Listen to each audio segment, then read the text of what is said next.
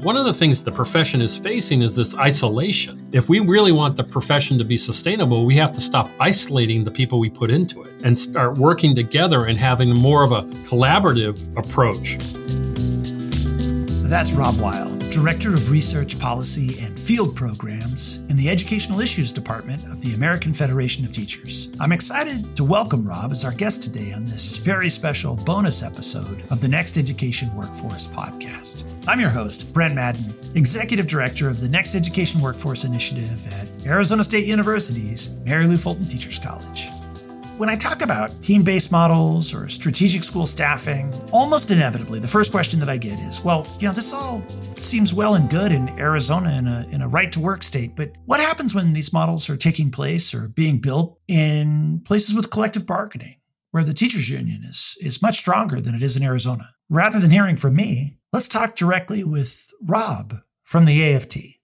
Rob Weil, welcome to the Next Education Workforce podcast. It's so good to have you. I'm glad to be here, Brett. For those that don't know you, Rob, what's your day job? I work at the American Federation of Teachers in Washington, D.C. My official Washington title is Director of Research Policy and Field Services for the Educational Issues Department. That's fancy language for I work a lot of the K-12 issues around those, the policy, the research. But my work does spill over into all the other constituencies at the AFT. The biggest role I'm working on right now is the artificial intelligence in education. I spend a lot of time on that. And that spillage into other parts of the AFT, being higher ed, healthcare, PSRP, or public employees, it takes a lot of my time because it is such a hot issue right now. But along with all that, we have all the other issues we're dealing with the shortage and all the other issues that are facing, K-12 schools today. Last year, I helped lead one of AFT's work on the teacher shortage report that we issued. We put a huge task force together to really dig down on what needs to happen. We issued a report that talks about what needs to happen at all different levels, from the federal level all the way down to the state, local, jurisdictional level, and also in the unions, what needs to happen at the union level in order to address the shortage of teachers and paraprofessionals across the country. And paras. People don't talk enough about the paras, right? It's like a huge part of our labor force in education. You had this big report, you had this big group. What are a few of the headlines? What's the big message? I think one of the bigger headlines is a lot of people kind of have taken the shortage issue and turned it into you need to pay them more issue. And although compensation is an important part, what our shortage report shows is that compensation alone will not solve the shortage of teachers and paraprofessionals. The working conditions are critically important and are making the job or the profession unsustainable right now. And so what our report talks about is there are things that are difficult to do, but there are some things school districts could do that cost zero money that could help with their teacher retention. I like zero money. Yeah, well, what's on the list? Well, on the list is looking at the paperwork that teachers are required to do. There is required paperwork, but we were kind of surprised. I'm going to tell you, we surveyed the membership, which is quite large. We were kind of shocked at how high the paperwork was on that list. There's required paperwork, but many of our members were telling us, well, this just seems like I'm creating paperwork for other people's work product. I'm just giving reports to people and I don't know where it goes. It doesn't help me do my job. It's just paperwork. Another thing that popped up that really isn't a money issue is mandates from outside the schools, mandates from legislature, mandates from all these different jurisdictions over schools saying that they're not helpful moving the kids forward. In fact, it's slowing us down a lot of times, these mandates. So if you look at the paperwork and you try to look at how we might be able to limit that a little bit, and there are some examples of school districts that have done that, Cleveland being one. And if you look at going around and talking about limiting the outside influence of rule after rule, regulation after regulation, those things necessarily actually would save you time in a lot of cases anyway, and get the teachers back in front of kids, get the teachers back working with children. And that's what we want. I couldn't agree more. One of the things that is also, I think, splashing around a bit in the news is this notion of strategic school staffing. There's a lot to it when you start to unpack it. It really is about, I think, fundamentally the working conditions. And one of the components of strategic school staffing is thinking about differentiated educator roles, the idea of moving away from a one teacher, one classroom model to more of a team-based approach. What's your take? Remember saying anything about that? And then personally, thoughts and feelings about this new movement? Or maybe it's not even new. I guess you could start there too.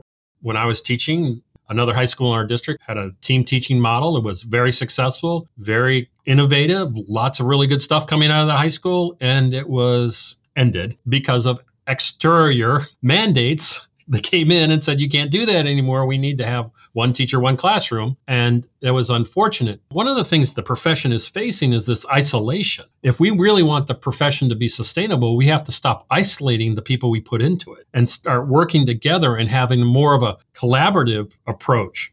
Because a collaborative approach is not just collaborative. It's about bringing diverse perspectives and expertise into a classroom. One of the things we talk about all the time is people might say, well, this teacher might be better at this or has really good instructional strategies on this area or that area. But when we isolate them, one teacher, one classroom, that expertise, that perspective isn't shared throughout the school. By doing a more strategic model of staffing, we can leverage those expertise. That just seems logical and what successful organizations do. They leverage the expertise of their employees, their most invaluable asset, their people. And sometimes we don't do that very well in schools. We don't really leverage the assets of the people. That is absolutely true. And that the roles often look monolithic. We've been at this work for several years, first in Arizona and now across the country as part of the Next Education Workforce Initiative at Arizona State University. You're one of the people that took us up on the offer. We said, hey, Rob, come out and see this, walk the schools, talk to the educators, talk to the students as part of a site visit. You've had a firsthand peek into what this looks like. As you think about membership and as you think about the future of the education workforce, what gives you hope and what gives you pause from what you saw? I'll start with probably the most obvious thing most people would say. There's a difference between some theoretical paper written, and a lot of those come across my desk all the time about how this is what schools ought to do to improve. My think tank and I put this together and we're really happy about it. As opposed to going to a place, walking into an elementary school or walking into a middle school and seeing it in action. There is a huge difference between the two. The opportunity to come to Arizona and see schools that were doing it is invaluable to understand what's possible and what's not possible, and invaluable to talk about the real problems you'll face and the real challenges of the transition. I've been in a lot of schools over my time. You can really see when you get into schools how things are moving forward and the real challenges they're faced on. These aren't paper challenges. No, these are challenges real people are having with kids in the classroom and really dealing with. And when you get to sit down with the educators, when you get to sit down with the administration in those schools and talk about what's working, what's not working, that is so valuable. We believe in examples at AFT all the time, making sure that we can show people that it can be done, but we're also realists. We know that no program is perfect. When I came to Arizona, I saw some schools that were struggling with this aspect of it, but the other schools that were successful there. What we were seeing in Arizona was not something that schools have been doing for decades. And so there was this learning curve that has to happen. The second part of the question you asked me, Brett, was about what do our members think about that? Most of our members are pretty excited about working with others in collaboration. They're teachers, for God's sakes. They're people. They like to get along with others and work people, and they believe that they can bring increased creativity and improve a classroom culture by having a multiple, diverse set of adults in the room. That's critical. Kids change classes in high school and maybe a lot of secondary schools, but that's not the same as creating that classroom culture of success and actually seeing how the adults in the room, the multiple adults in the rooms, can work with children and give them the flexibility that they need to really meet those kids where they're at. We just came off of a couple of days of site visits, and I was again awash with this feeling of that educators felt trusted, that educators had a level of collective autonomy to be able to make some calls together, more flexibility in time, more flexibility in how they're grouping and regrouping learners. Any of the other concrete pieces of things that you saw on the site visit that you think would be particularly resonant with the AFT membership? Well, I definitely do. I think that one of the things you kind of hit on, I'll say it a different way than you just did, it's the trusting the professionals in the classroom to make the best decisions in order for the kids. You know, we can use fancy words like autonomy and those kind of things, but the reality of it is our members want to be trusted. They want to be treated as professionals. They want to say, you have a skill, you have a knowledge of your students that need to be brought to bear to help these kids learn. We did see that. We did see the autonomy. We did see the trust that those teams had. Now, it was different in different schools. It was different in different roles those teachers were playing. But that's an important way of moving the profession forward. For the longest time, we said we want the best and brightest to go into teaching. And then as soon as we get into they get into their classroom, we tell them, don't use your best and brights. Do what we tell you to do. And then people who are the best and brights say, why am I in this job if you don't want me to use my talents? We need to bring that talent back to the classroom. And this is a way to do it, to actually say to you, we believe in you. We believe in your expertise. And working with others, you can leverage everybody else's expertise. This idea of, we're moving away from a one teacher, one classroom model to a team of educators wrapping around a shared common roster of learners and with differentiated roles, leveraging our para educators in different ways. There are some schools that have started to tap into some of the expertise in their communities, in their business and industry communities, not to supplant or take the role of teachers, but to complement them. And again, we don't have one model. I think that's really important. The model actually reflects the context of the school and community in which it's happening. I think it's really powerful. But as I share this across the country, can you guess like the number one question that I often get? Please, sure. What's the union going to say? Oh, yeah. People say that. They may say that all the time, Rob. For the people that ask that question, what would you say to them? Well, I think the first thing is that that's always going to be a question because the union has a responsibility to its membership to make sure that they're trying to further the profession and they're making sure that any changes happen are not just changes that are good for teachers, but good for kids and, the school and community they're in. And our members will say, I have seen so many reforms come and go. Is this another one of those fancy dancy things where we get into it and then everybody, 18 months later, we're told to forget it. I think the team teaching, collaborative work in classrooms, moving away from us one teacher, one classroom model, a little different than the reforms we've seen in the past that are more theoretical. I want to be very clear when people say, well, what is the union going to say about team teaching? Well, I think we have to remember that there's a lot of team teaching going on in schools right now. If you're familiar with what goes on in any elementary, middle school, or high school right now, many teachers team with special needs teachers, with paraprofessionals in their classroom right now.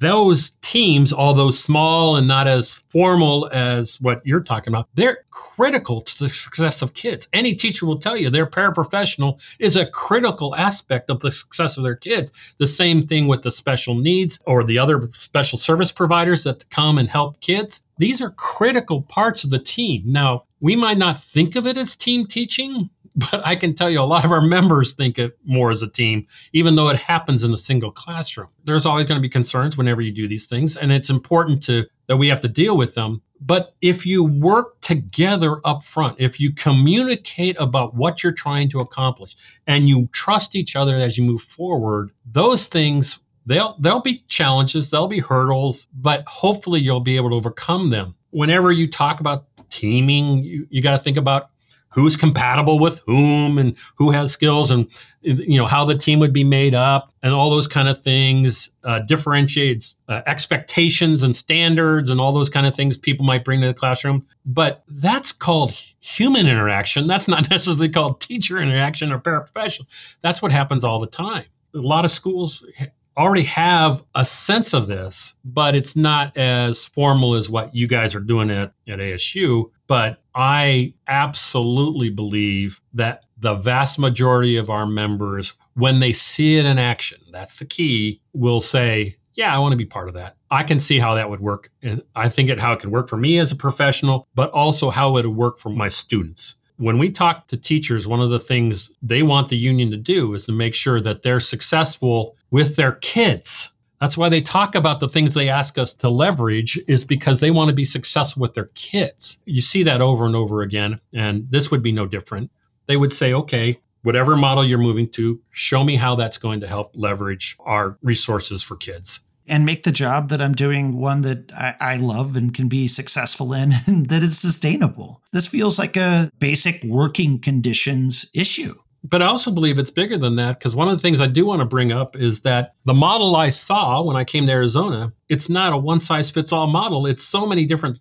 At the high school, they were talking about career and tech education and how the leveraging into those different programs with community support and community businesses, working with them. And when you have a one teacher, one classroom model, those resources, it's difficult to leverage them in every single classroom. There's more of a sense of where you can bring it to a larger group of students than what you could before. The flexibility I saw in the models I saw, because you made a very good point, it's not one size fit all model, because I went to 4 schools and saw basically 4 different models of it. That's where, when we work with people and people who are really interested in moving the profession and education, teaching and learning forward, I believe the union is right there, can work with them. We're going to show that. Obviously, here at AFT, we do not believe collective bargaining is a hurdle to this. We believe it can be a valuable tool to strengthen the commitment, to strengthen whatever model you choose to use. Say a little bit more about that, in terms of how the contracts and the agreements could help to advance this sort of work, to make the job more sustainable, to bring in some of this team-based teaching. I mean, there are things that well-earned and hard-fought, take, for example, the idea of a teacher to student ratio. In the teams that we've got, the models are flexing and they're changing all the time. Sometimes you've got 4 educators with a group of 110 students, and sometimes it's one educator working with 3 kids. And it's just like, it's very dynamic. And in a one teacher, one classroom model, it's really easy. You're like, oh, it's 1 to 25. There's 25 kids in a box with 1 professional teacher. So like these sorts of things, I mean, this is where the devil is in the detail. Any advice that you would give to school systems and teacher leaders that are thinking about this vis-a-vis their contracts and agreements? People will go to class size right away and say the challenge would be overcome the class size limitations. I mean, there are a lot of places in the country that don't have any class size limitations. There are ways to say if it's a ratio of adults to students, not like 1-to-1, and you can work on that as you work through trust. What you said was there will be efficiency of work in this model of a team teacher. There's efficiency in that. When you don't have 4 people having to make the same repetitive lesson plan in 4 different classrooms, there's efficiencies there. Because a lot of times where teachers get concerned is class size is a protection of working with individual students. And they want to make sure they have the time to work with individual students and not all logged down with all the paperwork. And I'll tell you, a lot of our members would love to have that class size of 25 because they're dealing with 30 and 35 in a classroom. But if you did look at teams, there might be ways to really create some efficiencies around the administrative work, paperwork that would actually release teachers to spend more time with individual students. If you were going to give some advice to, say, school systems leaders, teacher leaders, union leaders, to think about creating, 1, the trust, and 2, the shared agreements and shared vision around something like a strategic school staffing model, what sort of advice would you give to them? Well, the first thing I would say is build trust, and don't think you're building trust when you're in, a heated negotiation cycle. That's not when you should be talking about this, because there are so many things that get in the way. This should be something where we're talking about strategically shifting some ideas. Let's work together. Let's learn about this stuff. Let's go and see these models in place and see what the potential are. I would never tell our leaders to trust me on this and just take my word for it. I want them to see it. I want them to hear from it. I want them to listen to the teachers who are in it and figure out what it can do. And that's the value of having examples as opposed to somebody's paper. They can see this. And when I talk to the teachers in those schools, you heard people that were talking about their profession on an upward trajectory, not necessarily the other way when I talk to teachers in schools that they're struggling to keep because they feel so isolated. They feel so alone in what they're trying to do. That sense of belonging, not only for the kids, but the teachers too, is tremendously important for school success. Hopefully, by looking at the models, go see it. It may or may not be for you, and there will be some places that maybe there's just not that relationship that they can build that right now. But there will be lots of places where that can happen, and they just need to see it. Our work at AFT, one of our things we're going to try to do at AFT is try to bring those ready labor management partnerships together to see this and to decide whether they want to participate. There's no big shove. It's a matter of see it, understand it, because I do believe there are some real valuable benefits to looking at a different staffing model than we have in our schools today. I don't think that we could end at a better spot than that, Rob. Thank you for your work, your leadership, your inspiration. Brett, I want to thank you and Carol and all the people at ASU for all the work you guys are doing. It's wonderful. It's helpful by providing real examples, real models that people can look at. We really thank you for doing that. And I know that I speak for the AFT leadership when I say that. It's been a true pleasure, Rob, and I can't wait for the next time we get to spend some more time together. Thank you. That was Rob Weil of the American Federation of Teachers. If you want to learn more about our work around strategic school staffing models, go to workforce.education.asu.edu or check out the show notes for more details. We hope that you'll join us for an upcoming information session or hey, even hop on an airplane and come walk the learning spaces and talk to educators and students at an upcoming site visit. We'd love to see you there. For now, thanks for listening. And until next time, be well, be safe, and as always, keep learning.